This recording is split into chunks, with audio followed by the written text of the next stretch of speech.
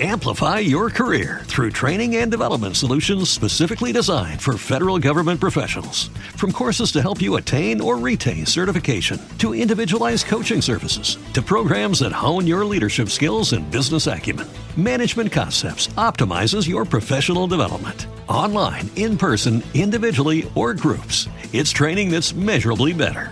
Learn more at managementconcepts.com. That's managementconcepts.com.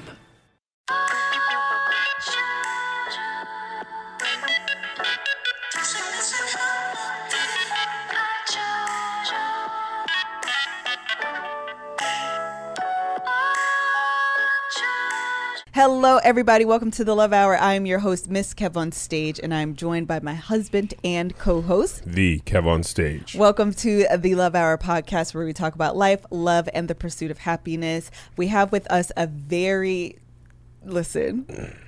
I've been excited since August. I actually went back through my emails to see when I first reached out to Emily, and it was like back in August.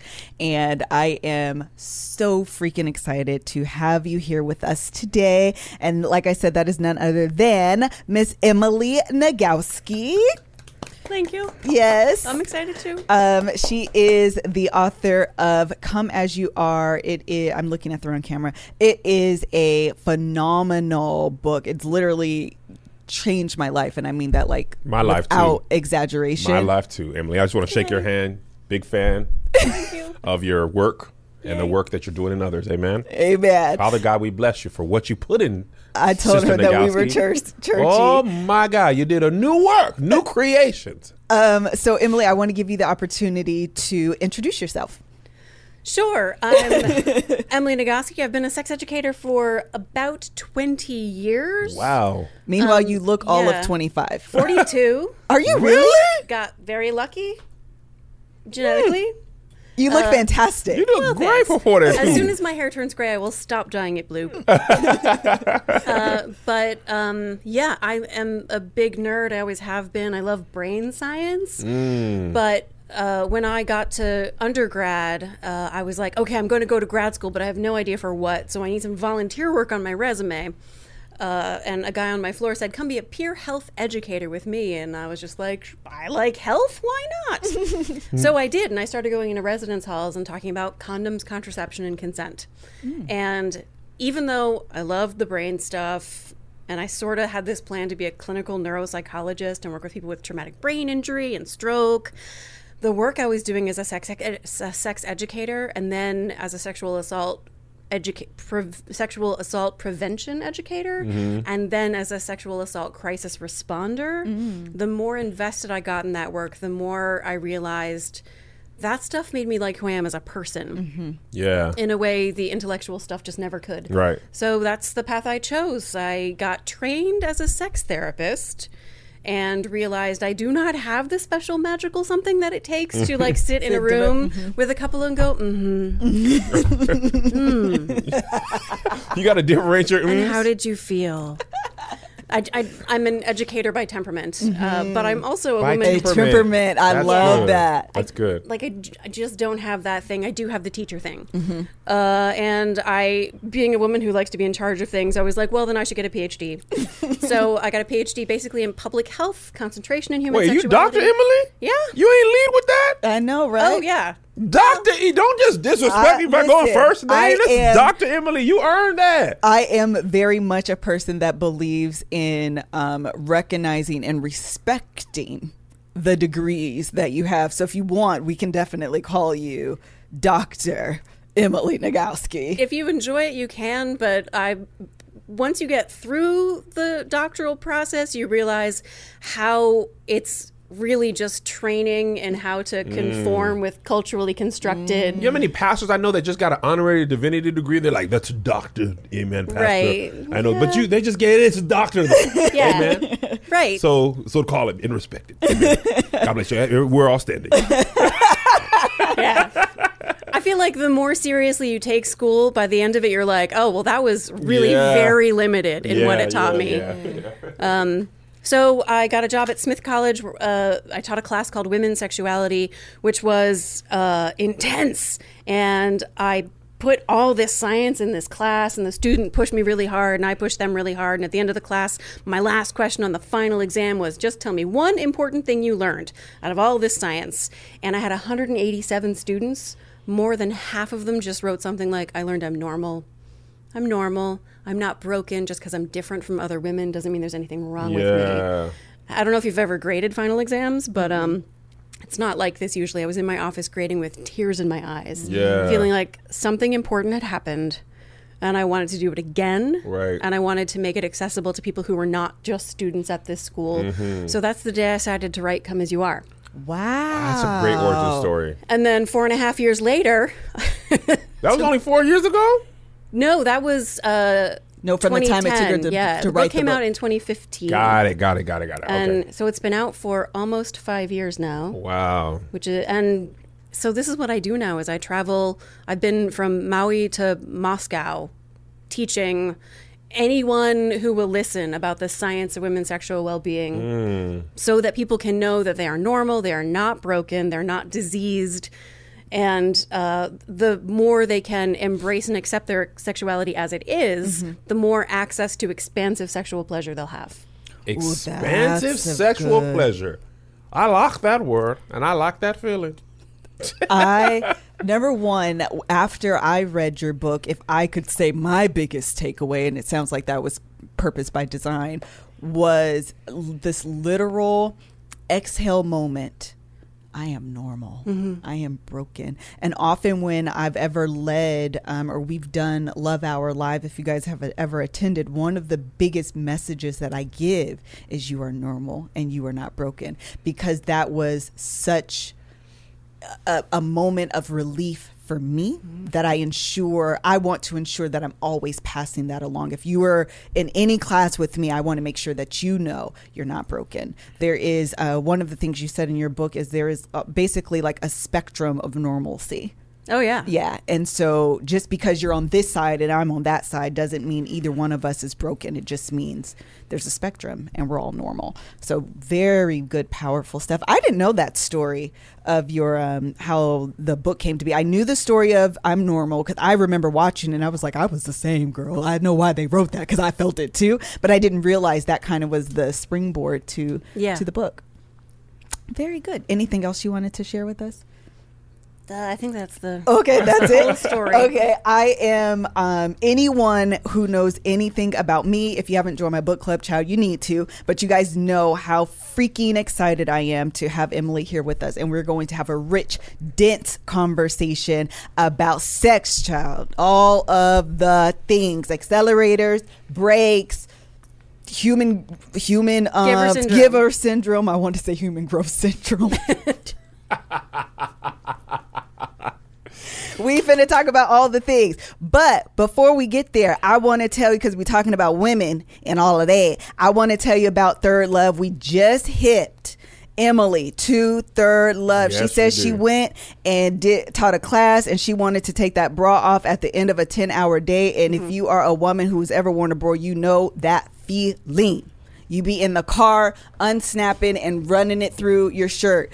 We've all done this. We've all done this. We've all done this. And Emily literally just asked me, and I said to her, Third Love is the only bra. And I stand by that. I mean that like sincerely. The only bra that I do not have that immediate get this off of me, I want the day to end feeling. And so I do genuinely love Third Love. And I don't know that I've ever said this on the podcast, but I just shared it with Emily and I just realized I need to tell y'all this. If you are a chocolate sister and you are looking for your shade of nude, as in a bra, because if you get a nude that's not your skin tone, but then you wear a white shirt, it's going to it's not going to show nude under your shirt. And the reason why is because the contrast of your skin versus the bra is what you see. So you need something that's actually going to look like your skin. They have a bra in the shade nude that looks more melanated than not. So that's a plug. You're going heavy black girl hands on this. I am going heavy black girl hands because I do want you guys to know. So all you need to know is that you can go onto their website. They offer more than 80 sizes, including their signature half cup sizes. You need to take your Fit Finders quiz. It only takes about 60 seconds, and it helps you identify your breast size and shape and finds the bra that fits your body. Third Love knows there's a bra for everyone. So right now they're offering our listeners 15% off their first order. You're just going to go to thirdlove.com/lovehour. Love hour. Right now to find your perfect fitting bra and get 15% off your first purchase. Again, that's thirdlove.com/lovehour for 15% off today. All right, so we're going to jump right in. Everybody ready? Mm-hmm. Okay. So the first thing what we want to talk about is, I think we're going to start with accelerators and brakes. Yes. Okay. And actually, I'll allow you the space to kind of explain what are accelerators and what are brakes. Sure. So the mechanism in your brain that governs sexual response is called the dual control mechanism. Mm-hmm. If it's called the dual control mechanism, how many parts does it have? Two. Miss Nagowski. Dr. Nagowski. Dr. Nagowski. Put some respect. So, and if I tell you that the first part is a sexual accelerator or gas pedal, the second part's going to be a brake. The brake, right. So the accelerator is the part most of us are already familiar with. Yeah. It notices all the sex-related information in the environment. This is everything that you see, hear, smell, touch, taste, or crucially, think, believe, or imagine. And it sends the turn on signal. Think, believe, or imagine. Yes. That was good. So fantasies or ideas, emotions, and it functions at a low level all the time, including right now. The fact that we are talking about sex vaguely is just a little bit of sex-related stimulation. So there's just a little bit tonight, hopefully tonight, of turn on. That actually is a thing that happens, is that people tend to have sex after they talk to me. What you doing tomorrow? Thursday, Friday, Saturday, Sunday, March, April, May. So just a little bit, though. Mm-hmm. A little bit of sex? A little bit of sex-related information. Oh, so just a little bit of turn-on signal is being sent. Got it. Fortunately, at the same time, in parallel, your brakes are noticing all the good reasons not to be turned on right now. Everything that you see, hear, smell, touch, taste, think, believe, or imagine, that your brain codes as a potential threat. Okay. And it sends the turn-off signal. And both of them are functioning all the time. This is actually you know how they say your brain's like a computer? That actually, the visual you just gave me that. Like, you know, RoboCop has that. Like, it's like, oh yes, kind of feeling sexy, but a little hungry. And being hungry is more of a break. And then, eventually does it be like whatever's wins more, your brain is like, all right, we are in the mood of this. So your brain's just always assessing information. So some of that is your core beliefs. Is that the think, believe, or imagine? Like, oh, you know what, like Melissa's a churchy girl, so she's like, I think this, but what will my mother think, or what will he think about me? And this is a break for yourself. Yeah, right? If you get trained from early on in your life to believe that sex is something to be ashamed of or hidden or controlled, then that's teaching your brake to be on sort of all the time. So by the time you do get to a sexual situation, your brake is on because you've been taught that anything sex-related also hits the brakes. So that's like a handbrake. You driving with your handbrake on. In fact, there are actually two different types of brakes in our brains. There's the foot brake that responds to things that happen in the moment. My classic example for that is like you're in the middle of doing things and your grandmother walks into the room, brake slams on right in the middle. Slam on the brake. Yeah, just shuts. Unless that is the thing you are into. I didn't know. I took you out of gymnastics.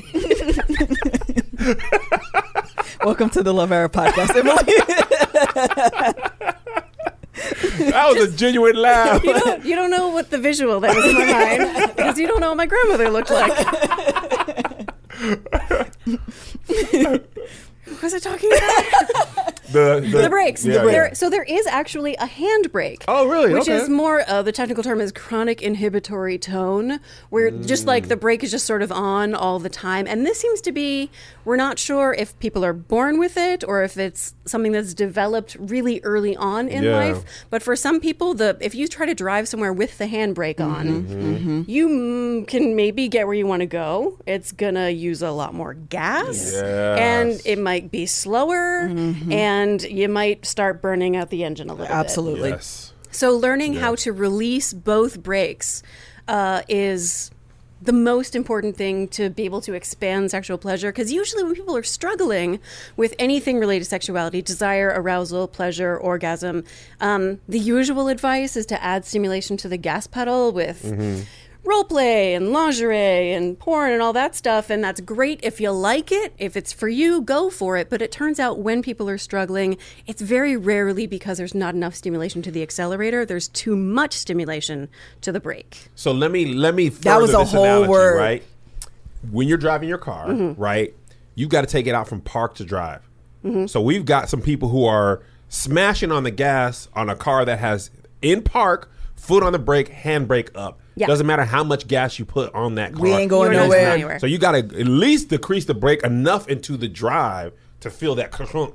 Yeah. And you know what I mean? So that actually makes sense. I feel like maybe subconsciously we were always taught lube, role play, nipple twists, massage. And those things are great if you like them. But if, massage, we try to massage, you go like, oh, your booty sore. It's not. It is to me. You know what I mean? But if you're all brakes all the time, Oh, yeah. there's not enough gas in the world to get there. And I think that's, at least for the other person, the lower desire or the higher desire, to understand before you worry about the gas, work on the brakes. Yes. Because once if you notice, if your car's in drive, no brakes, it'll move. I was talking to another couple actually, and the guy was really into car racing, and he's like latched onto this car metaphor, and he's like, so what you're saying is like, my job is to be the pit crew to make sure that the driver has everything she needs. Like as she approaches the car, like all her needs are met, the car is polished and taken Yeah. care of, and like she's got nothing to worry about when she shows up for the race. Yes. If that's how you need to put it into your mind. If that is the metaphor that works for you, Yeah. yes. Latch Yeah, on, yeah. brother. That's Latch it. on, Yes, brother. but it is about taking away the stuff that's hitting the brakes. Yeah. And almost all of that stuff has nothing to do with what's actually happening in bed. And in fact, if you try to do sexual stuff too early when the brakes are still on, you can make the brakes even worse.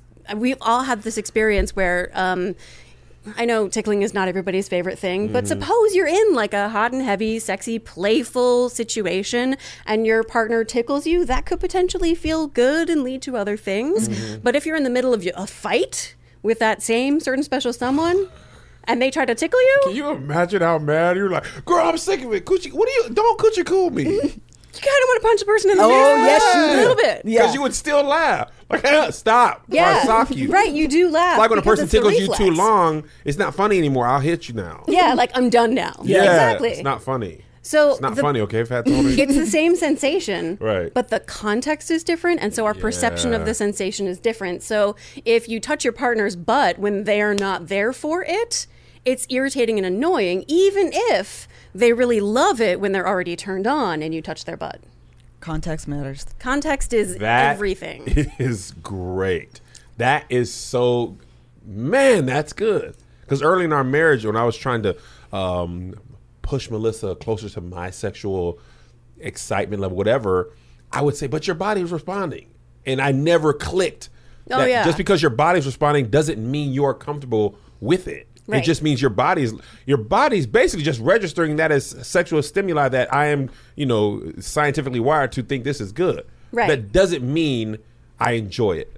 Right. Right? Yeah, there's actually 3 different. I'm going to get a little bit nerdy here. Get There's super. Go on. three- We're both nerds too, by the way. Oh, good. And our kids. It's just a whole family thing.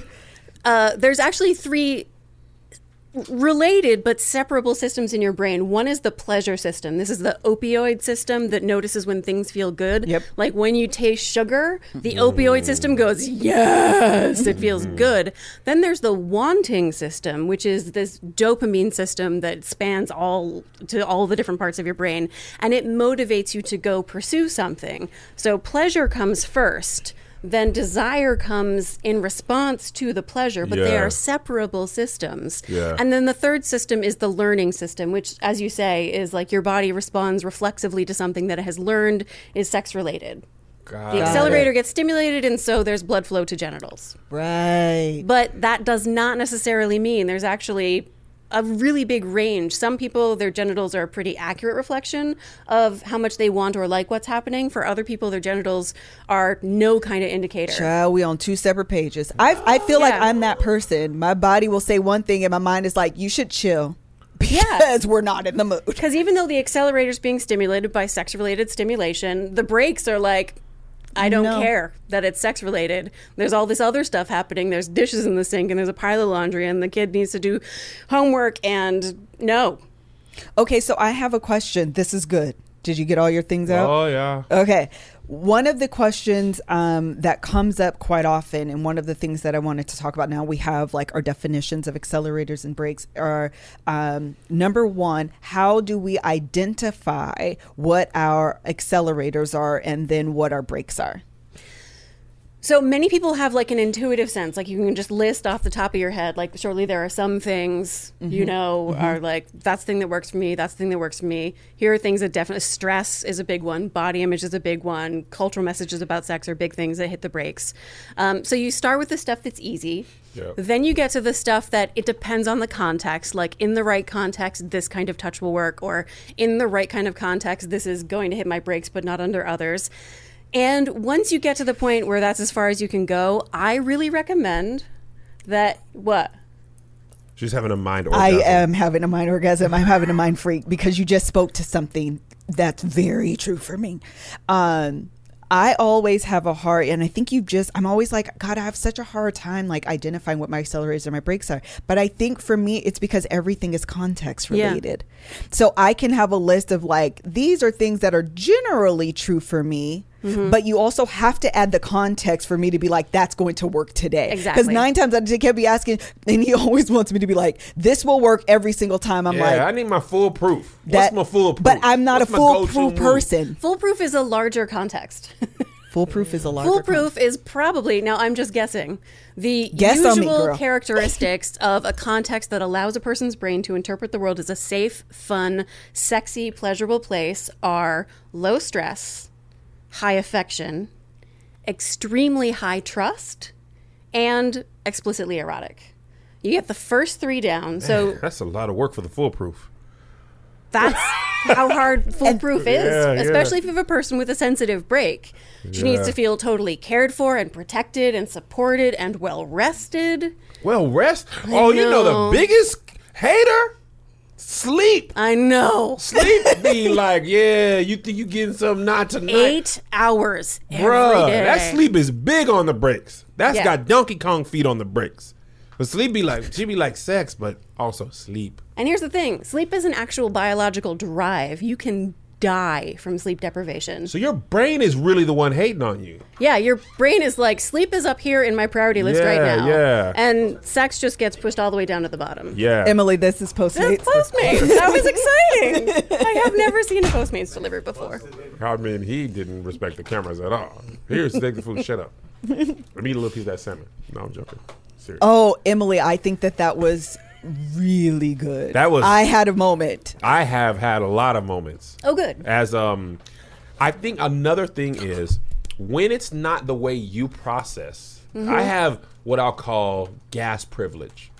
Yeah. It's not the way I process. So I'm assuming this is the way you should process because this is how I think. Yeah. So when you don't think like that, it's hard to understand someone who thinks like that because the way things register to me, you assume that for your partner or if you have other sexual partners, a lot of people who are older or previously married or whatever, and they've had other sexual partners and this exact thing works for this person. Why is it not working for you? But what's worse is this worked with you, my wife, yesterday.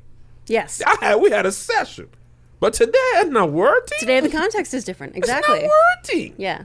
So I think that's a good thing to think about because at least me personally, I tend to for no reason, Melissa, bear the brunt of her entire sexual feeling, right? And if it's not working that day, it's like, Kevin, because it's been your taught, you didn't do it right, you ain't hitting it right, and foreplay right, and whatever the case is, and it could be something from what you're saying. There's, first of all, way more factors than go into it than just foreplay. You know what I mean? And a lot of media is just like, well, this is what you got to do. You got to do this, and you got to do it for so long.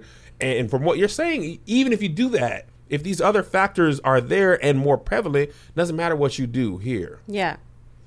What you do here can actually, again, make things worse if you do it in the wrong context. Absolutely. Because one of the things that you said is high trust. Yes.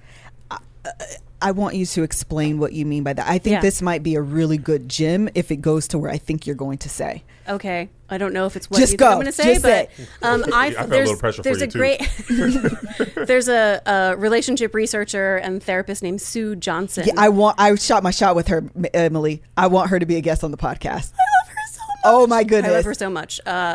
So she defines trust by the answer to this question: are you there for me? And R, of course, is an acronym for emotionally accessible, emotionally responsive, and emotionally engaged. Trust, if you know your partner is going to be there for you, is going to be accessible, responsive, and engaged, especially with something like sexuality that requires so much vulnerability. Like, you might be taking off some clothes, you might be letting them see parts of your body almost no one else will see. Don't look at me, I'm hideous. Touch parts of your body. Let them maybe put a part of their body inside yours. Inside! Maybe you're going to put a part of your body inside of them. Like, Or it their is mouth. so vulnerable. It is so... I was just eating a cookie, now I'm eating Right? another cookie. Ladies. Like, and if you get to that really vulnerable situation, your partner's not 100% there for you. If their response is anything short of, yay, and wow, and thank you, then it's going to hit the brakes and it's going to shut things down. Trust is so essential with sexuality. Okay. So much. Okay, one thing that I wanted to ask is how much of this, I know they always laugh at me when I'm just kind of She like, literally looked like she's I know, I get a short-circuited. lot of information overload. How much of this also carries outside of just that moment inside of the bedroom? Literally everything. Okay, say more. So your body carries memory of how much this partner has been. I will tell a story. Okay, so I travel a lot for work. If my partner and I did not schedule sex would not happen. So I travel a lot for work too. scheduling, it's important. But this one time I got back from a very long, stressful trip, and it was Saturday at whatever time. And we had agreed, so we show up and we get in the bed just like I tell everybody you're supposed to do. And the thing is, I was just so stressed and exhausted. I get there, put my arms around him, and I just cried and fell asleep. And probably there was some part of him that was like, But he didn't let me know that. He didn't show me that at all. He just was really patient. He stayed there in the bed with me while I slept for half an hour. Oh. And then we went and had dinner. And even though we didn't have sex then, it did build, he was so there for me. He was so supportive. He was so non-judgmental. He didn't put his pouty needs well, you said we were going to have sex and we didn't get to have sex. He could have said you weren't a woman of your word. He didn't. Right, yeah. No, I, in good faith, showed up and tried, and my body was just I can't now. But you know what? Because he was so wonderful for me and so supportive in that, it put money in the trust bank account. So I love that it made me more ready to. You didn't get none time, today. But boy, you set the stage. You set the for stage me for being other days. ready for in the future to know for sure. So my body carries the memory of how trustworthy he is, how non-judgmental he'll be if things don't work out today. Yeah. Which actually makes it more likely that things are going to work out today. That is. I think that Body is carries so... them. You are. I see why you do this full time. Very good. We were actually talking about how the body holds the memory. Esther Perel has talked about it. Bessel van der Kolk's book, The Body Keeps the Score, is the book for any trauma survivor. It's very intense, but it's amazing. That is really good. And that even Melissa and I, we've had days where it just doesn't work out, and sometimes it's just better to say, today's not our day. Yeah, it's like a football team. You go out there with the best of intentions to win, and you throw 3 interceptions and fumble the ball. He's man, guys, today was not our day. Today is not our day. We go back, hustle up. You know what I mean? But I think what you said that I really like is, even though it didn't end the way it was supposed to, your body now carries the memory of something positive and supportive. So it may not have been your day for sex, but it was your day for trust and emotional support. Yeah. Which is more important to the overall sexual health of your relationship. Yes. I worked with a couple, actually. I was running a weekend workshop, and a couple like stole me at lunch and pulled me aside for an hour. They had a new baby, and they had not had sex since the baby was born like a year ago. Babies suck for that. Babies Selfish. really do. They're so selfish. Drain the sex out of a They don't relationship feed for a themselves. significant amount of time. They don't wipe. Their own They butts. just sit there and They can't run away from predators if somebody chases Yeah, them. you leave a baby on the ground, he'll They be smell there. weird. If you leave baby on the ground, it'll just freeze overnight because they can't even thermoregulate. Babies. You trash human, you haven't learned how to thermoregulate, you piece of crap.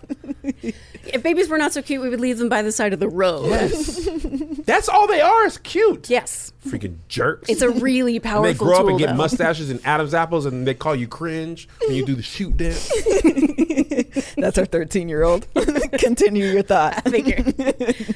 What was I? I know, Oh, right. They had a Kevin's baby. gonna They hadn't had take you- sex for like a year. And I was like, okay, so what has to happen is you have to take the pressure off. You have to decide you are not going to have sex for 3 months. It had already been 12 months. In fact, longer than that because her desire had gone down as the pregnancy had advanced. And his response when I said, you're taking sex off the table for 3 months so that you can create space for rebuilding your like sensual connection without sex. And he goes, ugh. And I was like, so pause a moment. How do you think it feels for her when she sees you make that face? And he was like, So I asked her, how does it feel for you when you see him make that face? And she says, it feels like I'm broken in the problem and I should just have sex with him to get it over with. Which is good advice. Right? And the whole point was Yeah. he didn't want to have sex that she was just doing to get it over with, just to satisfy him. Yeah. He wanted her to want him. It's really hard to want somebody who's like, ugh, when are you going to want sex? It's so much pressure. It is. And then that pressure is internalized to the whole idea of sex. And now I just want to stay as far whole away situation. from the whole situation. And it so actually- it's counterproductive. If we switch it from desire and go to erection, if we get like a spotlight on a penis and are like, get an erection. What's the matter with you? Where's your erection? Get an erection. Hey, get an erection. Wait, don't! I can't, You're looking at it. Leave me alone. Exactly. Too much pressure. Exactly. So it's exactly the same sort of thing. Where's your desire? Why can't you just desire me? Why can't you just desire I'm sex? Why working can't we just on have it. the sex? Like, how about you back off?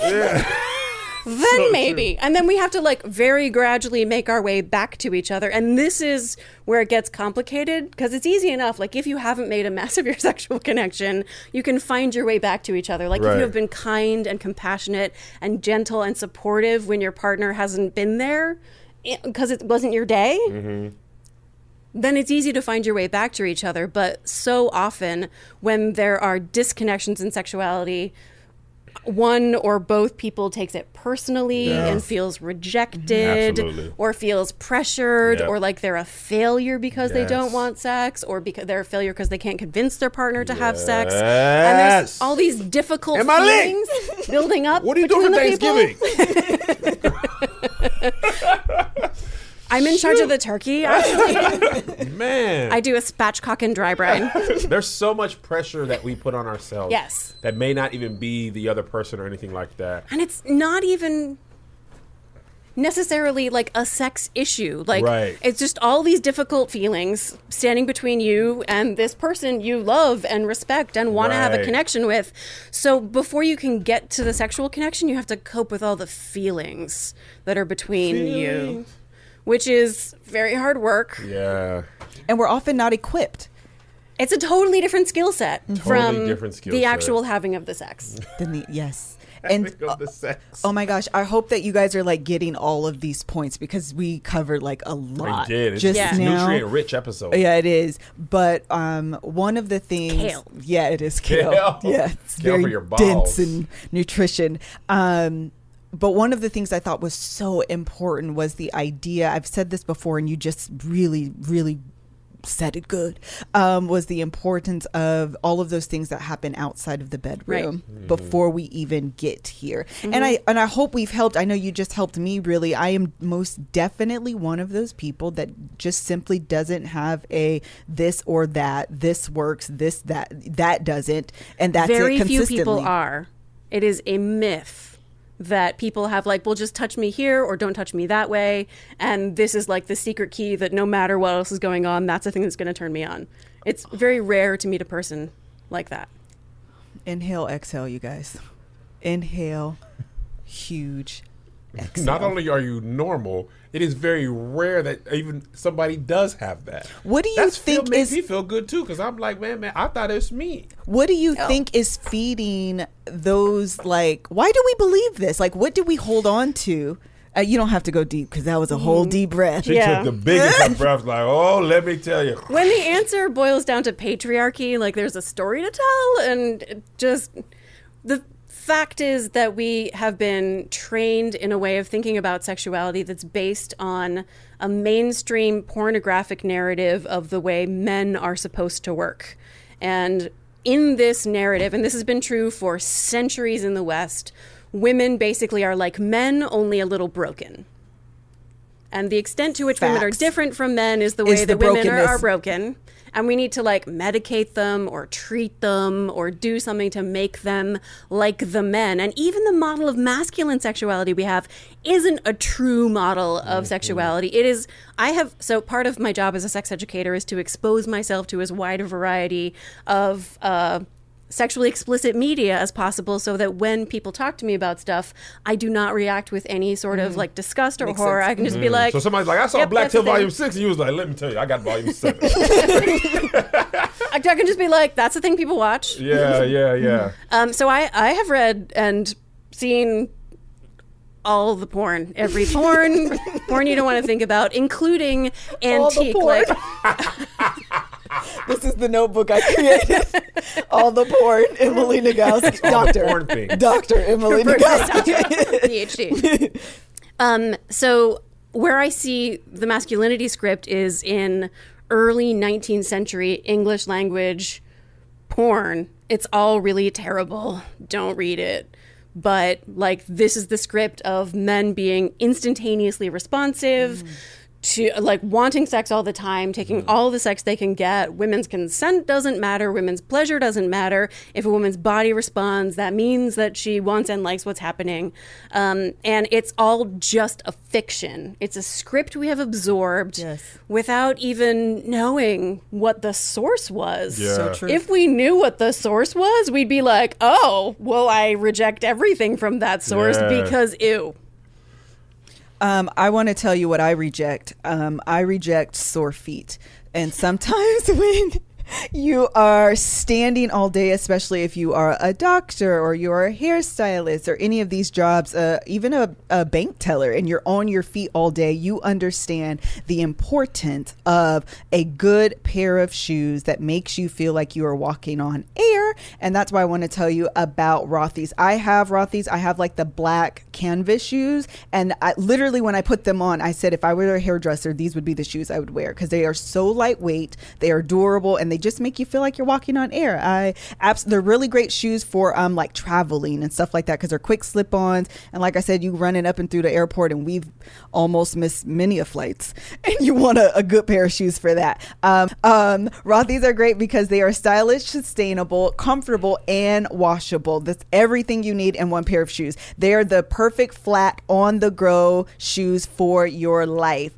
Check out all the amazing styles available right now at rothys.com/love hour. Go to rothys.com. That's rothys.com/love hour to get your new favorite flats, comfortable, style, and sustainability. These are the shoes you've been waiting for. Head to rothys.com/love hour today. In my book club, there were a few people that actually tried these shoes out, and they really loved it. I can't remember what her job was, though, but it was something that stands on your feet. Okay, we're moving on. I also want to tell you about First Leaf. If you like award-winning wine, you're guaranteed to love First Leaf. It's 2020. Everyone is in celebration mode. You want a great wine to cheers to during your celebration, whether that's red wine, white wine, sweet wine, dry wine. They have the whole gamut, and they allow you to test and try your palate to expand what you like, so you're not just in a very nice restaurant asking for Moscato during your entree,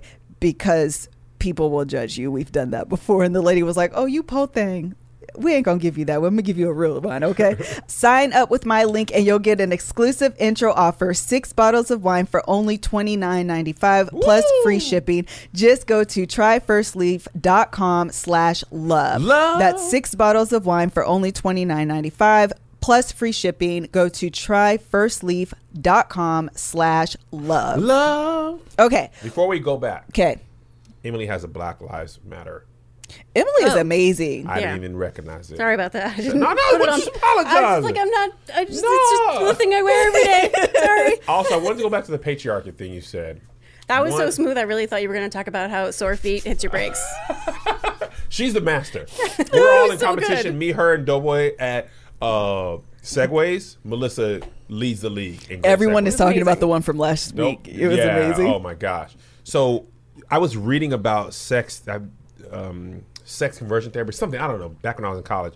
And I didn't realize the term hysteria, Oh, yeah. that term was hysterectomy. It was like if a woman liked sex, they called her hysterical. Right. And that's what they would do, hysterectomies on women who like sex. So I don't know about the early porn. Was it like written porn? Because you said early 19, was that video? Or In the 19th century, like the 1800s? so it was written. Hold on, let me do my math. I thought you were talking about like 1990. So But think like Jane 1901. Austen era. Got Oh, it. like Got Victorian era. Earlier even than that. Earlier than Victorian, it was Yeah. porn written? Oh, yeah. I mean, the first thing we do with any technology is write porn. Like create sexually explicit media. We got laser like, disc. I got laser. Yeah. Okay. Disc. One of the things I wanted to kind of round out this topic on accelerators and brakes is funneling down a little bit and talking about how to actually. Are y'all done? I'm sorry. Y'all are children. Child. Joshua is laughing. No, I'm a child. I may not know. Hysterically. The patriarchy. Ayo. I feel like for lower desire people, that your brakes consume so much real estate in your mind that it's hard to try to focus in and forgive me if I'm not using the right words, okay, but try to like focus in, zoom in, or tap on those accelerators. So can you give tips to those people? Me, Emily, give a tip to me about I am the people. Yeah, I am the people. The people is me. About how to like shrink that part of your brain and expand the part of your brain that is going to focus on your accelerators. So as far as the research is concerned, there's not a way to like change the sensitivity of your brake. So if you have a sensitive brake, you just have a sensitive brake. That's actually helpful because I That feel is like I've been helpful. working against myself this whole time. Yeah. Okay. That's actually really Welcome helpful. your brake as it is and look at the things that activate your brake and change the context, the situation. Like whatever on that brake you have, whatever on that list you have control over, get rid of that stuff. Some of it is easy stuff. Some of it is like being worried about being interrupted. Some of it is your feet are cold. There's literally research that shows that if you put socks on. I will buy socks with clamps on them. So I erase know that a break. couple who, when they found this research, I was like, yeah, you'd like double the chances of having an orgasm if you put socks on. You've got cold Double feet. the chances? So the way they found, so in order to do research on what happens in the brain during orgasm, you have to have research participants who are willing to masturbate to orgasm in an fMRI machine. Have you ever had a brain scan in an fMRI machine? So like Professor X? You, When he has Celestro? Sort of like that. It's like there's this thing that you're like lying down in this cold medical room alone with this thing around your head that's going dung, dung, dung, dung, dung, taking lots of pictures of what's happening in your brain. Yeah. It is the least sexy Sexual. context in the universe. Yeah. Even among the people who volunteer for this study to try, only half actually get to orgasm. But one Dutch researcher found that if he let his participants keep their socks on, because otherwise they're just wearing a medical Johnny, he'd double the likelihood that a person could have an orgasm. Why? Because their feet were cold, it was distracting them. You put socks on, you release that break, and it's enough to get them across the threshold. Because the Wow. neurological marker for orgasm is not like an increase in the accelerator, but a sudden dropping away of everything hitting the brakes. So Wow. Whoa. Emily Nagowski, Dr. Emily. Wow. sometimes it's easy, right? Yeah. When I told this and to our room is always cold. a couple, Just the way our house is set up. the woman had cold feet, and the guy liked the sort of thigh high kind of look. So she got wool thigh highs. And Socks? Yes. Wool thigh high socks. Sockdreams.com. And it helped him visually and helped her warmth-wise? Yeah. What was the website? Right? Sockdreams.com. I want socks with nothing else. Yeah. Oh, yeah. Thigh high wool socks with nothing else? Heck yeah. He actually also really likes it when she wears his shirts, so that combination was That also man told his wife I want successful. thigh-high socks and nothing. She was like, sockdreams.com. Yeah. Wow. Wool. Wool, Warm though. Wool socks. is Yes. sick. It's You know how warm your feet would be, though? I know my feet are cold right now. Okay, so So sometimes it's simple. Sometimes it's grit on the sheets. You change the sheets. Sometimes you're worried because there's one more dish in the dishwasher. Have your partner go do the last dish, because then they come back and you're like, I Hold feel on, almost there. I'm cared almost there. for. Hold on. Could you just go wash that dish? Sometimes it is the sexiest thing Clean. somebody can do. Oh, yeah. He ain't even got back to the bedroom yet. okay, Just- what about the hard stuff? So the hard stuff. Suppose it's body image stuff. Amelia and I, Amelia's my sister, we call it the bikini industrial complex. Okay. There is this cultural pressure for women's bodies to conform to a very specific aspirational ideal. Yes. And we have all been taught to hate and criticize and judge and feel terrible about the body parts that don't conform to the bikini industrial complex's ideal. And if you feel that way about your body, is you're feeling critical of your body, is that hitting the accelerator? Girl, no. It's just hitting the brakes. So there's one of the best evidence-based interventions is very simply to stand in front of a mirror naked, look at what you see there, and write down everything you see that you like. I did this. Did you? Remember, I'm sorry, I didn't mean to interrupt you. No, tell the story. But in my book where I talk about I told you, Emily, I be knowing stuff and I just don't be knowing stuff. But in my book, I told you about the campaigns that I went through. One of the first things, 'cause I suffered with a lot of body image issues. I hated, being this chocolate skin and just a lot of different things, low self-esteem, all of the things. So one of the first things I started to do, I call it my Love On campaign. I found one thing every day that I decided I liked. I looked in the mirror and decided to love on that feature and concentrate on that. It's what got me into makeup. I decided I liked my eyes. I think I have almond shaped eyes and I think they're so nice. And I was like, I'm going to do things to accentuate that which I like about myself. And that's what got me into makeup. I started wearing eyeshadow and, whatever I could do to accentuate the one thing I decided I liked about myself. And it is an inoculation against the ongoing cultural messages, because just because you found a thing you feel good about, then you're going to go out into the world and there's going to be a magazine at the CVS checkout, or just as a totally hypothetical example, you're trying on clothes for a job interview with your mom and you're like, this dress fits me with my body being the shape that it is right now, and your mom goes, but you're going to lose the weight, right? We inhale, we exhale. Totally hypothetical. Totally hypothetical. My mom is a wonderful human being. Yes. And my sister and I grew up watching her, try on clothes at the store and crying at what she saw in the mirror. And what she saw in the mirror when she was 42 is very much what we see in the mirror now that we are 42. So a second intervention is this game Amelia and I call the New Hotness game. Like Will Smith of from Men in Black 2, Yep. Old and Busted New Hotness. When we find something that, whatever it is, whether it conforms with the bikini industrial complex or not, we take a picture and we text it to each other and just say New Hotness. Whatever it is that's going on, if it is new sweatpants or pajamas, New Hotness. I love yeah. it. So, it's inoculation, because you're not going to stop getting those messages Right. about Right. how broken and wrong you are, but you can remind yourself over and over again. It's great when it comes from a partner, but do we even believe it when it comes from our partner? I was going to say, I feel like it's the most empowering when you say it to yourself. It has to come from you. It has to come from you. Yeah. You can't, sometimes you don't even trust that they're being genuine. They're just saying that. They're just saying that to get something. Right. They don't believe that.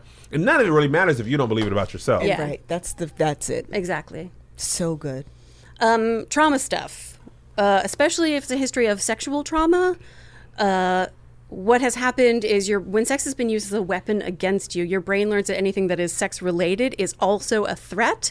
So anything that hits the accelerator also hits the brake simultaneously. And treatment is a process of systematic, gentle, graded exposure is the technical term, which means that you let yourself experience just a little bit of touch and arousal in a safe context, and your brain gradually learns, oh, I can experience this level of arousal and I am still safe. And then you do that. So you do that every day for a week, and the next week you go to a higher level of arousal and you let your brain, this is what they do in therapy. It's highly effective. People heal from sexual trauma. They don't have to live with it forever. People recover all the time. And when you just said people heal, I felt people inhale, exhale. Okay. That was a powerful moment to tell someone that there is a pathway to healing, because I feel like a lot of times people aren't going out to get help.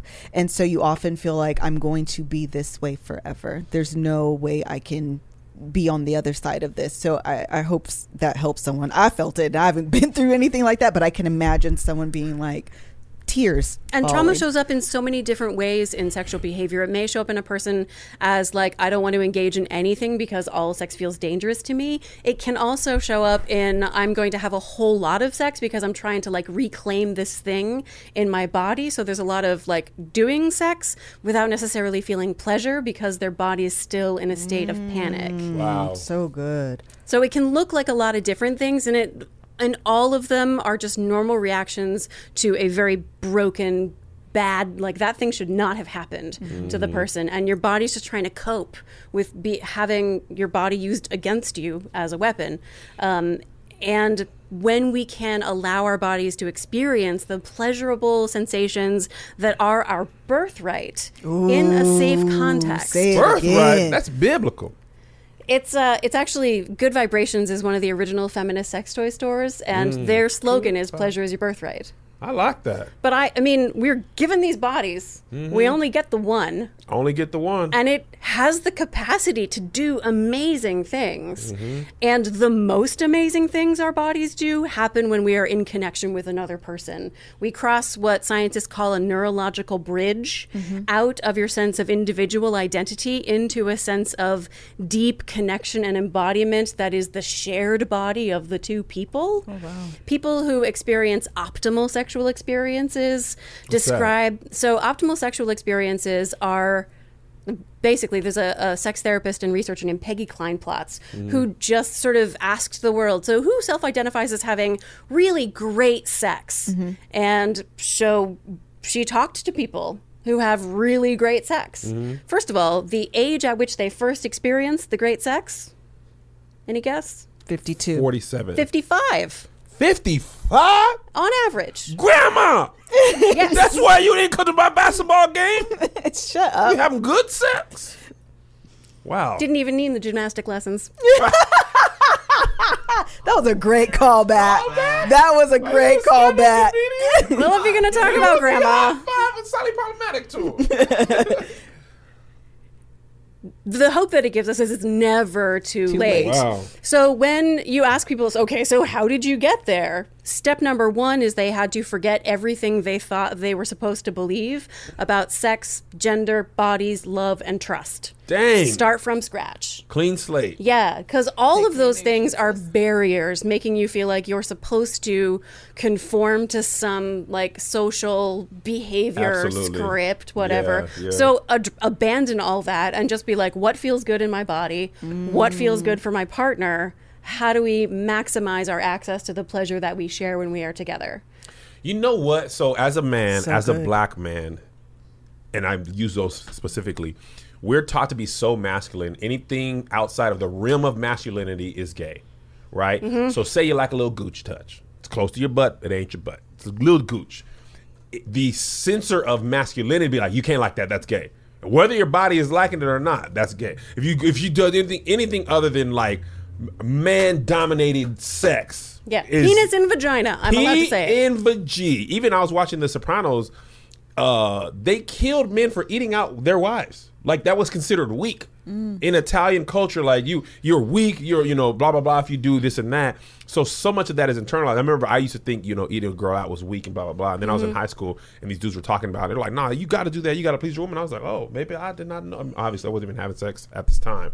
But it's crazy how much stuff you retain before you even start having sex. I was like, are you weak if you do that? Oh no, this is cool now. Like butt stuff, like eating butt. I don't know if you're aware of this, but I remember forever. I am aware of eating butt. I was going to say she knows all the things. Yes. The transition. All the porn, remember? All the porn. So I remember Spoken Reasons was actually the first person I remember, a black guy, who was like, I eat butt. Oh yeah, I eat it. And he was like, only in the shower though. Right, this was like 2012, and people were like, "You crazy? That's a butt. That's this and that." And then Charlamagne was like, "Oh no, I eat butt." And then a couple people were like, "Men were like, I get my butt ate." 50 Cent said about Vivica Fox, and now it's like, "Oh yeah, if you don't do," you know what I mean? Like, so that's just an example to me of how like society's opinion on something can shape your personal mind. Yeah. So I like the idea that you say of just erase everything you ever thought of. Yeah. The marriage bed is undefiled. Because in both of those scripts, it's you're doing it wrong if you do it, and then it flips and is like you're doing it wrong if you don't do it. Right. And the thing is, you're not doing it wrong. You do it if you like it. You don't even know if you like it because you don't know what is you and what is society. How do you even know what pleasure feels like in your body? A lot of people get to their first sexual experiences really having no idea what pleasure even feels like. Women in particular. Yeah. Have no idea, because we're trained to be the givers, to be that our pleasure does not matter. What matters is the other person is satisfied and happy. He took her virginity. Yeah, exactly. Patriarchy. Every time, that's the answer. And so when women get to their first sexual experience, they have no idea what pleasure even feels like. And so when your partner is doing the thing and goes, "Do you like that?" Because he's a good person who wants to make sure you're having a good time. But he goes, "Do you like that?" And your only possible answer is... Your voice for him is funny. "Do you like that?" Yeah, that's my husband sounds like. That's not what he sounds like. But Melissa always does a funny interpretation of what men sound like, too. It's just funny. The only possible answer is, Yeah, because ego stroking, if you say no, he's going to be like, my ego. You have just like, it is the worst thing you can say is that your partner is not literally the best sex you've ever had in your life right now. Right. Exactly right. So like she's just like, I guess that's what pleasure feels like. I guess this is what sex is. I guess when they talk about the pleasure of sex, this is what they mean. Yeah. So it takes a lot of like overcoming and exploring and figuring out what even does feel good, which means first creating the context that lets your brain feel pleasure, which leads us to the last like really big breaks hitter, which is the cultural shame piece. Ooh. I got a tweet story from someone who read Come As You Are, who told me she watched her adult brother changing his newborn daughter's diaper. Okay. And when she was all clean and ready for the new diaper, dad comes back over, he goes and gets the diaper, comes back and finds that his daughter is touching her genitals. And he goes, don't touch that. As a baby. Little baby infant. Like, yeah. And she's not going to remember this moment, right? Yeah.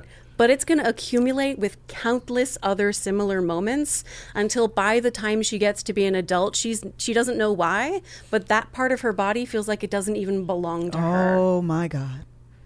So she has to go through the process of reconnecting with this part of her physical body. Her anatomy actually does belong to her. And she needs to practice paying loving, kind, compassionate attention to that body part in order to like disentangle the knot of shame that she was taught to just replace her genitals with that shame. You gotta pet that cat. Let that the cat know it's okay. Disentanglement of the knot of shame. That's what you heard, and I heard pet that cat. I know.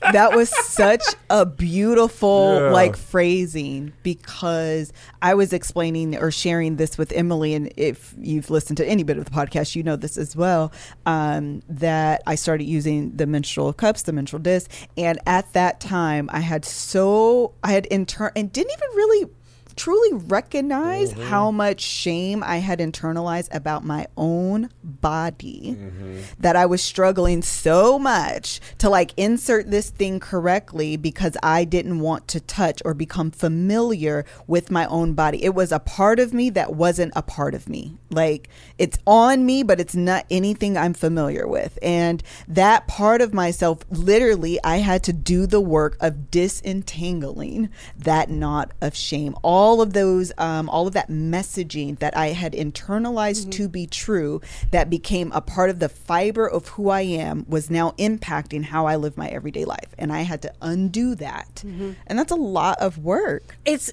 no fair. And it's no fair. You didn't get Emily. to choose what messages you were taught about your body. It is your body. Not fair. It's Not fair. not. There's a lot of anger that women have to like allow themselves to move. Feelings are tunnels. You have to go all the way through them to get to the light at the end. You have to let your body release all like the frustration and rage and helplessness and feelings of despair and isolation. Oh, you hit a that we neural have. network. I am now making room Feelings. for tears. I now have feelings. Oh man, that was so good. I feel like I have gone through this tunnel and I've been angry. We I don't want to cry. I got to do this ad too, not but I'm gonna rub her tell you, back. She don't rub will my back. suck you. I don't like it. But I am a toucher, which is odd Dude, because I am don't touch a toucher. her I though. know. She punched Josh last episode. One of the things, Talk to HR. shut up, Kevin. She's One of the things that happens to me is, God, dog it, I lost my train of thought. But while we're talking about learning and training, I want to tell you about Skillshare. They are amazing. Legit, this is amazing. So last week, I will listen to the How to Develop Healthy Habits. First of all, one of the things that I thought was so good, it's like an hour and a half like segment. And one of the things the guy was talking about, I sent it to Joshua. Joshua listened to a piece of it, but he was talking about progress over perfection. And one thing that I've often said is that perfection becomes an excuse into paralysis. So we want everything to be so perfect that we don't end up doing anything. Yep. And what he talks about is doing it anyway without perfection. You end up learning that you were never going to do it perfect Right. anyway. You have to go through the motion in Yep. order to learn, and then you grow, you evolve, and you get better. Oh, yeah. And that was so encouraging to me because there are so many things I want to do, so many things that you want to do, I'm sure. And oftentimes you don't feel good enough. Yep. But you'll never be good enough if you don't at least start. Yes. Whole word. Where's the tambourine? And so that's what I want to tell you about Skillshare. They have tons of classes that allows you to explore and deepen existing passions and get lost in the creativity with Skillshare's online classes.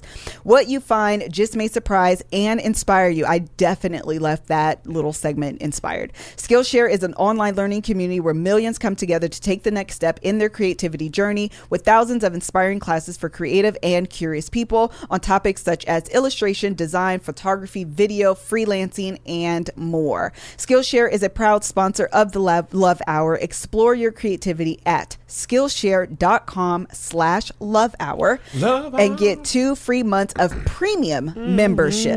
Premium. Because we only offer the best over here. That's 2 whole months of unlimited access to thousands of classes for free. Get started and join today by heading to Skillshare.com/Love Hour. One more time, that's Skillshare.com/Love Hour. One thing, we want to continue the conversation. We were talking about brakes and accelerators. And one thing that I wanted to kind of put a button, I guess, on that topic was for those people that have very sensitive brakes, how do you overcome the brake sensitivities?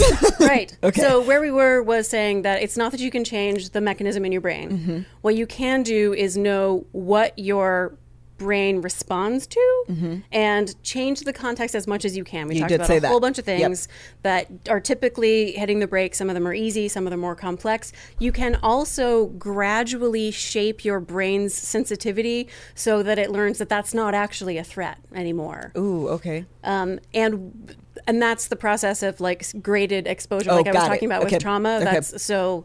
Another thing a really important strategy for people with very sensitive, that kind of like foot brake, that just, if there is a stray fingernail, just the brakes slam on and everything shuts down. That's, if you have a sensitive brake, that's a normal response. Okay. A thing people do wrong in that moment is decide that sex is ruined, they're terrible people, and they can never do anything sexual, and they start piling on the self-criticism and the judgment. The thing to do is just know, oh, that was my sensitive brake getting hit by the stray fingernail or the stray thought or the stray sound from the other side of the door, and like, let that be true, and focus on your partner for a minute while your brake relaxes and is like, you can forget about that thing, and it will all come back if you just don't criticize and judge. You let it be true. You notice your brain's desire to criticize yourself and be like, hello, self-critical thoughts. I can have you literally any other time. Right now, what I'm going to do is pay attention to the pleasurable things that are happening in the here and now. I'm not going to judge and criticize. You confronted your self-critical thought and said, I'll meet you later. Yeah. But not now. Yeah, now is not the moment I'm for having us. sex right now. Yeah. I'm too busy experiencing pleasure. One thing that I actually really like about this idea is because what I heard you say is I don't have to wallow in that moment. And I think a lot of times what happens in that moment is you do feel like the moment's ruined. I have to give it all up. And I now need to focus solely on this break. All of my attention goes from whatever was really good and happening here to this break. And that's it. Everything else is out the window. And what you're actually saying is that's not the case. There is a decision, and that's part of it too. You don't always feel that you have the power to make a decision. You feel like you are held captive to this sensitive break, to the noise, to the fingernail, to the dishes, to the stress, to whatever, and you have to. And what you're saying is that's just not true. You just have to train yourself to focus on something else. The thing that holds people captive is their judgment of the mechanism. So there's your feelings, there's what's actually going on in the here and now, and then there's your meta feelings, there's how you feel about how you feel. So how you feel about the fact that your sensitive brake got hit is what makes the difference. So your sensitive brake got hit. That's a thing that happens. You can welcome that, allow that to be true, because your sensitive brake is there for a reason. It's there to do a job. It's there to keep you safe in case things are not okay. Encouraging. Like, how gorgeous is it that you were granted this mechanism to be an alert signal in case things are not okay? That sensitive brake is also the thing that's going to keep you alert in case, like, your kids are in distress, or if, like, you're going to notice if something's not okay with your partner because that brake is so sensitive. What a gift that is. And yeah, it can interfere with stuff, but that's okay. How you feel about it is what matters, your reaction to it. The only thing that holds you captive is when you believe your brain is supposed to be one way and it isn't that way, and so therefore you are broken. You're not. If you can release that script and allow yourself to be who you are. Before we started recording, we were talking about a different way of approaching. If people are struggling with any aspect of their sexuality, whether it's having a sexual break that makes their sexuality function not in the way the script tells them it's supposed to, or if they're recovering from any form of sexual trauma, I always end up turning back to Rumi, who is this medieval Sufi poet. Who Also Beyonce's daughter's name. Okay, continue. Rumi? Really? Yeah. Rumi and Sir Carter. Rumi and Sir Is it Carter. RUMI? Yes. Yeah. Your genuine surprise. I truly didn't know that. I hate that that's how I know that name, but this is my truth, Emily. This is my truth. And the thing is, she probably really is named after the Sufi poet. Yeah. Oh, she is, absolutely. So what he writes is, there is a special kind of hope given to those who hurt. There's a special kind of magic given to those who hurt so hard they cannot hope. Ooh. The hopers would feel slighted if they knew. Dig a way out through the bottom to the ocean. And how I interpret that is, the special magic given to people who hurt so hard they cannot hope is that we have a superpower to be able to sink down, dig a way out. You, instead of fighting hard to swim to shore, instead of like clinging onto some rock, you soften into the ocean and you allow yourself to breathe underway. And you go all the way down. You let your body sink down. You surrender to it. You allow it to be true. This will not often be an easy or comfortable experience because you spent so hard. It's like if you come in from the cold, the process of warming up your hands really hurts. Yes, it does. This is coming in from the cold, allowing yourself to live in your body as it is. And it's a kind of magical experience that people who haven't had to fight for everything will never get to experience. It's a beautiful thing. It's not always fun. But on the other side of it is access to sexuality like you've never known before. Emily, that was powerful. Emily That was powerful. had a triple-double today's Love Hour. That Very was- few triple-doubles. People had like 30-point games. You went for 35, 20, and 10. I don't know what any of that means. That was powerful because, number one, the exhausting Was it a part- sport? Yes. It was a sports Okay. It's basketball. Sports ball. Sports ball. She said, I don't know what any of that means. Felt like a compliment. It was a compliment. definitely it a means you had an compliment. overall great episode in more areas than one.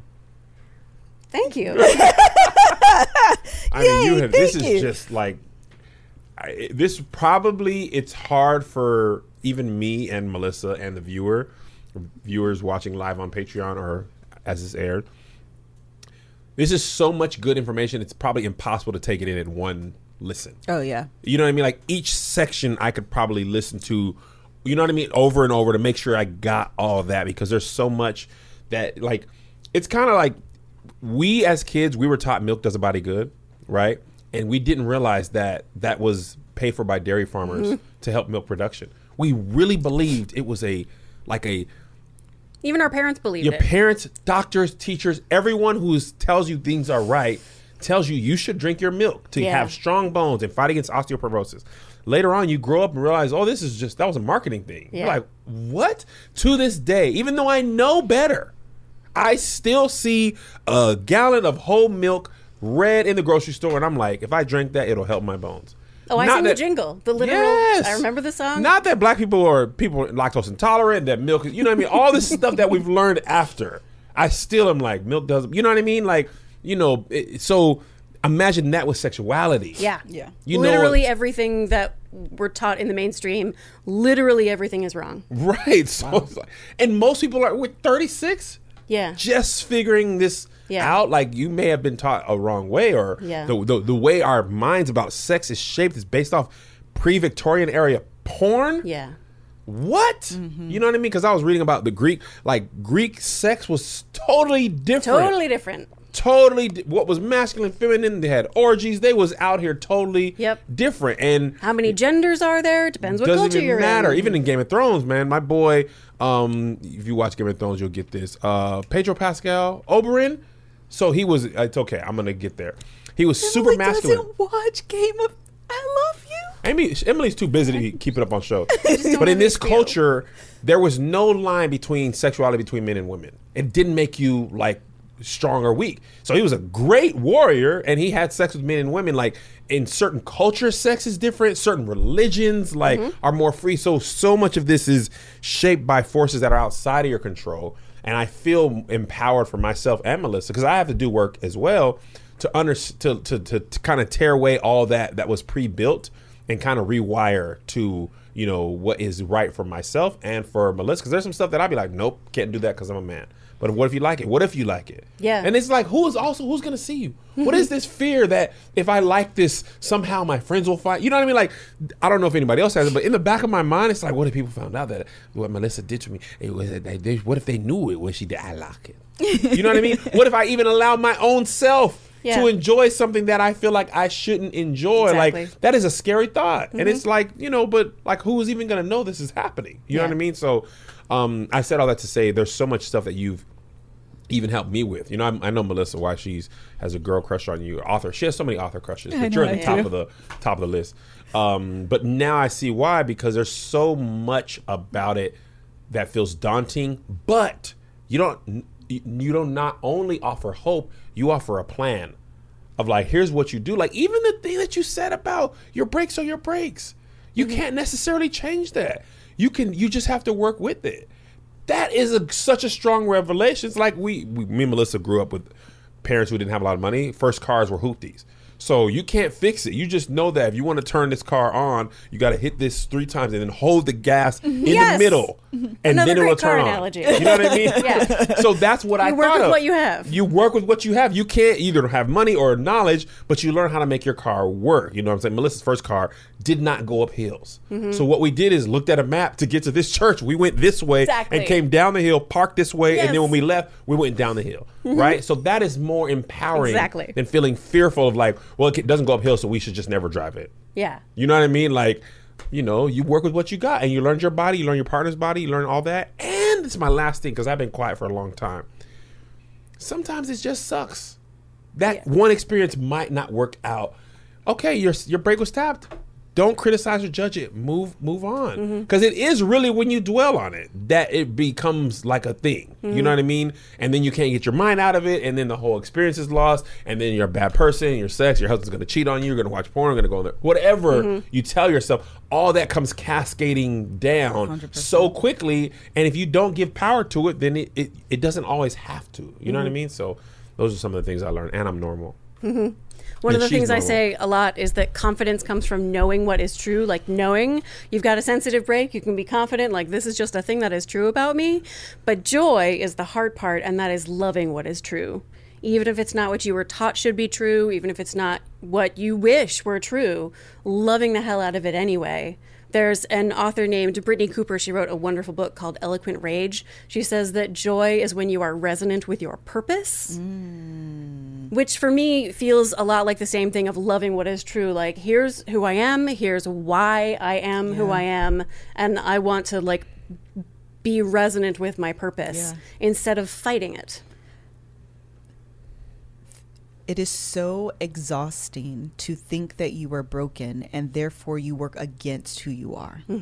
Instead of saying, this is who I am. Yeah. And I just have to learn techniques, tricks, whatever that work well with who I am instead of trying to change that. Let me reframe that. 'Kay, tell Instead of me. I need tips, tricks to work with who I am, I need to turn toward who I am and embrace it with love and compassion, because I have spent all these years fighting against it. So good. and beating the shit out of it. Yes. Mhm. This part of me needs the most love right now, the most kindness. It needs to be listened to and held like a child who has been told that they did something wrong. To be reassured that they are welcome as they are right now. Wow, that's such a good visual, because That that was just happened good. to my son. He had lost a Switch, Nintendo Switch. Oh, yeah, and then he Oh, do you not know what that agony. is? I know what a Switch Oh, is. okay, I thought you were like, But I like thought sports thing. to like a 13-year-old boy to Oh, my- lose. And he's lost one. He left one in the backpack because This we is travel a third lot. one. He lost one. So Oh, the other day, he had lost one. He had lost an old one, but found an old one that was lost, right? So he tells me, he's like, Daddy, I want to talk to you. And then he's like, never mind. I'll tell Mommy. And then he tells Melissa, and then she comes and talks to me. And we weren't even going to get in trouble. Like, he wasn't even in trouble, because we recognize they travel more than the average child. You know what I mean? It's extenuating circumstances. Yeah. So we give them a little more grace than we would if they just never went anywhere. So when he was expecting to be yelled at or fussed at or punished, and was instead met with love and it's okay, and we're glad that you told us, he crumbled up like, sure did. man, because he was Folded. expecting anger, and we're Yeah. like, hey man, it's okay, look at the bright side, you found it. And I feel like that's what you're saying you Yes. have to do to yourself, I have to do to myself. Like, instead of beating yourself up and expecting the worst from your partner, like, just turn in and like hug that, like, it's really gonna be okay. The Switch is $200. What's more important is that you feel comfortable. This is what me and Melissa were trying That's to impress. trust. That's are you there for me? I want you to feel comfortable that even when you think you're going to get in trouble, You could still can come. and talk to us, and you'll be surprised that. And then a lot of times that they've expected us to go ham on them, we meet them with love, Yeah. because we don't want them to ever be in a situation where they feel like I can't have talk to hide them. it. I would rather just like, well, shoot, I got to tell my mom and dad. I don't know how they're going to swing it, but you know what I mean? If you beat them with that too much, they'll just lie, or, you know, because Yeah. God forbid they really need to tell me something. They're not going to feel comfortable doing that. And that same thing applies to my wife. You know what I mean? So that was really great. Really great. I'm glad you came. One last thing, can I say? Oh, of course. I was just Yeah. going to say, I'm leaving the floor to you to Yes. give your last bit. The thing I'm asked about most often is how do couples sustain a strong sexual connection over the long term? Yeah. And the model for what great sex in the long term looks like has nothing to do with what our fantasy is. In the research, what we find is these couples have two things in common. One, they're really good friends. Specifically, they trust each other totally. They're there for each other. And the second is they prioritize sex. They decide that it matters for their relationship that they stop doing all the other things they could be doing, kids to take care of, work to do, other people to pay attention to, family members. Sometimes you do just want to just like watch Game of Thrones and then go to sleep, right? But it matters for their relationship that they cordon off time when what they do is they put their body in the bed, they let their skin touch their partner's skin, and their body goes, oh, right, I like this person. I like this. And when you show up to the party that way, when you allow yourself to play with this person that you trust and love, it reinforces the bond between you so that the next time you get to like, it's, you know, Saturday at 3 o'clock, you, me in the red underwear, let's do this. You're like, every time I do this, no matter how I feel, like putting the last of the toys in the toy box, putting the last dishes in the dishwasher, tromping up the stairs, here we go. And then, but you know that like when you get there, you're going to be so glad that you did. That's what great sex looks like in the long term. That is something no one has ever said to us. I haven't heard that anywhere else, I but love that that. makes the most sense because after your kids grow up and move out, hopefully you have your friendship and trust. I can see you wanting to go to the next level with that person. And if you don't have that, the more difficult that's going to be and how that weighs on you year after year. You feel like you trust them. It's just like you're slowly floating away from each other. You know what I mean? So leaning in and you know, even this, like scheduling sex feels like a stigma. Like because right? in movies you're taught good sex It should be is spontaneous. always should be spontaneous. Yeah. Nothing, That's- hardly anything, even eating isn't spontaneous. You have Right. to decide, Nothing I'm hungry. that matters in my life happens unless it's in my calendar. Facts. Right. So why Like, we not are busy. sex? Yes. Yes. Yes. Yes. Like, and that's even for me. Like, I've internalized spontaneity is good. Good sex. Oh, you didn't even know we came in there. I didn't know what was going to happen. You know what I mean? Like, but that's because in movies, they bust in. We talked about this in the Love Hour tour last year or the year before last. In the movies, you bust in the house and rip shirts off and stuff. But even that scene was scheduled. Yes. It was on a call sheet. They had makeup 2 hours ahead of time so that you could shoot that scene. Even the spontaneous sex scene that we think is real is scheduled. Even in a porn. Yep. Oh, yeah. Porn sex is like NASCAR driving. There's a pit crew. Those Yes. are professionals on a closed course. Yes. These are professionals. That's actually a good point. We had a porn course. star on Aska, and she was like, "There, it is work. It is Yeah. the same way you go and you work construction. This is Yeah. my work, and there's, you know what I mean, like." But because we are human, we fall into the fantasy that what happens in movies is real, what happens in porn is real, what happens in 50 Shades of Grey is whatever it is. And if I can't do that, then I'm not doing it right. Those people who have extraordinary sex, one of the key things they unlearn is this idea that sex is supposed to be natural and spontaneous and easy instead of a project and effortful. But when you're dating and in the hot and heavy falling in love, you do a lot of preparation, right? You absolutely So do. true. So if you just continue to do that much work in order to create a context where sex happens throughout your relationship, and there will be times when sex is not a priority. Yeah. That is normal too. Like, don't beat yourselves up if there are times when it just drops off the radar, because sometimes life happens. And then you like put it back on the schedule and you remember the sorts of things that your partner needs in order to create a context. Yes. I require a long runway these days because I'm stressed out. I need to know a week in advance what's going to happen so that I can make sure I'm in the right state of mind when the moment comes. Ebony and Ivory, Emily. I'm Ebony, you Ivory, child. We the same. Okay, you have answered every question I've ever had that I wanted to ask you in life.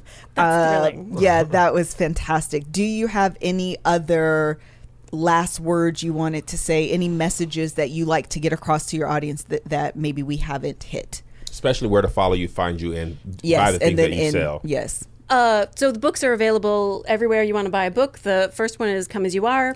Actually, I recommend both of her books, but highly recommend this one. And there's a workbook if you don't want to read like all the science and stuff. It's just worksheet after worksheet of how to apply this stuff in your life.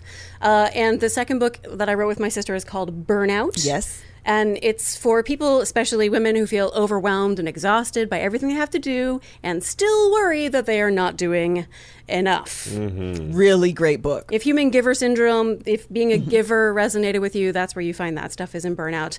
I don't really use social media to do like businessy things, but I'm at E. Nagoski, first initial last name, on Instagram because it's fun. I'm doing a slightly challenging thing this year in 2020. Whenever I'm exposed to a Me Too story, I'm posting Me Too because I want the world to see what the world looks like through my eyes. I receive a lot of stories, and yet I still know people who tell me they don't know anyone who's been sexually assaulted or harassed. Oh, wow. You know what? Have you seen the morning show on Apple Plus? No. You should watch it. It's really good. It's really good about Me Too. And it actually gave me some insight into the power structure and dynamic of how men can, because, you know, a lot of them were like, it was consensual. And it's because they don't even understand the power dynamics they have with women. They are not taught to look at them, respect them, or anything. So I now see how a man can have an experience with a woman where she feels sexually assaulted and he feels like this was consensual. And I was I don't want to say it took that to me, or took it for me, but it was like because the woman was speaking about it, and you know what I mean? Like it was designed to talk about it. I was like, oh, this is what happens. Men are not taught to care. They think if you don't say no, stop, I don't want to do this, then you liked it. Anything short of pushing you off of me is consensual. And there's so much fear and freezing and all that stuff, and feeling like you can't leave and you're trapped and what will happen to me. Or this situation will escalate and I'll be in even more danger. Exactly. Right. And men they're not thinking like that. Right. They're thinking you didn't. So much of rape, and this is me, we think so much of sexual assault that we're taught is woman jogging at night, stranger. somebody grabs her out of the bushes. Right. And that is something that happens in movies. What more than likely happens is someone you know, trust, some experience, something like that. And that's why people and women don't talk about it. That's why people say, I don't know anybody. Men say they don't know anybody. Women say there's hardly a woman I don't know. Right. You know what I'm saying? So it's good for that conversation. It shed a lot of light into the way men think.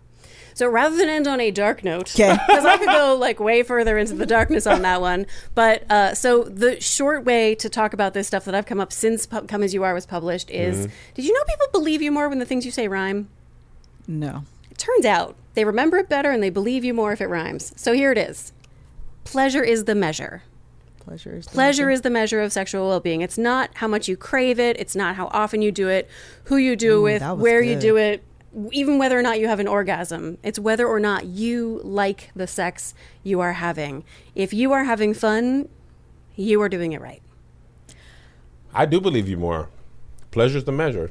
Dr. Seuss. That was really good too. I could go off on a whole other tangent on that. And I could make a lot of things that rhyme. Was really Titties are good. the liddies. All right, we're done here. Breasts are the best. Thank you so much, Dr. Emily Nagoski, for joining us here today and having such a rich, thorough conversation. I pray and hope that you, my audience members, have gotten something out of this. I know I have. Me too. If you have not, please make sure that you are following Emily. She actually reposted something from sexologist Shamira not that long ago when T.I. did something, and I was like, 2 of my faves in one spot. I'm going to explode. So make sure that you, I know. So make sure that you are following her. Make sure that you pick up both of her books. If you are in premarital counseling, do not say I do without reading Come As You Are. That is a mandate from me, myself, who has no power, but I have just hereby anointed myself the power to tell you, do not walk down that aisle until you have a full understanding of your sexual being. And that book provides so much insight and information I'm sure you don't know. I think that's it. In the meantime, between time, make sure you go to thelovehour.com. We are still accepting registration for the Love Hour conference coming in July of this year, child, because we officially in 2020. And I will also be announcing my 14 Days of Love in February to include a giveaway. I just got the graphic for it last night and I'm so excited. Okay, that's it. That's all. Thank you guys so much. Until the next time, bye.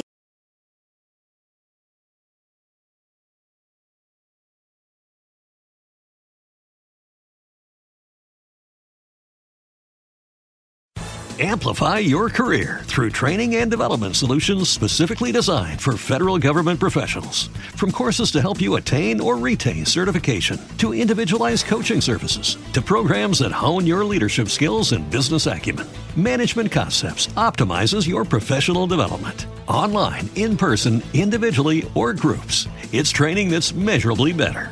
Learn more at managementconcepts.com. That's managementconcepts.com.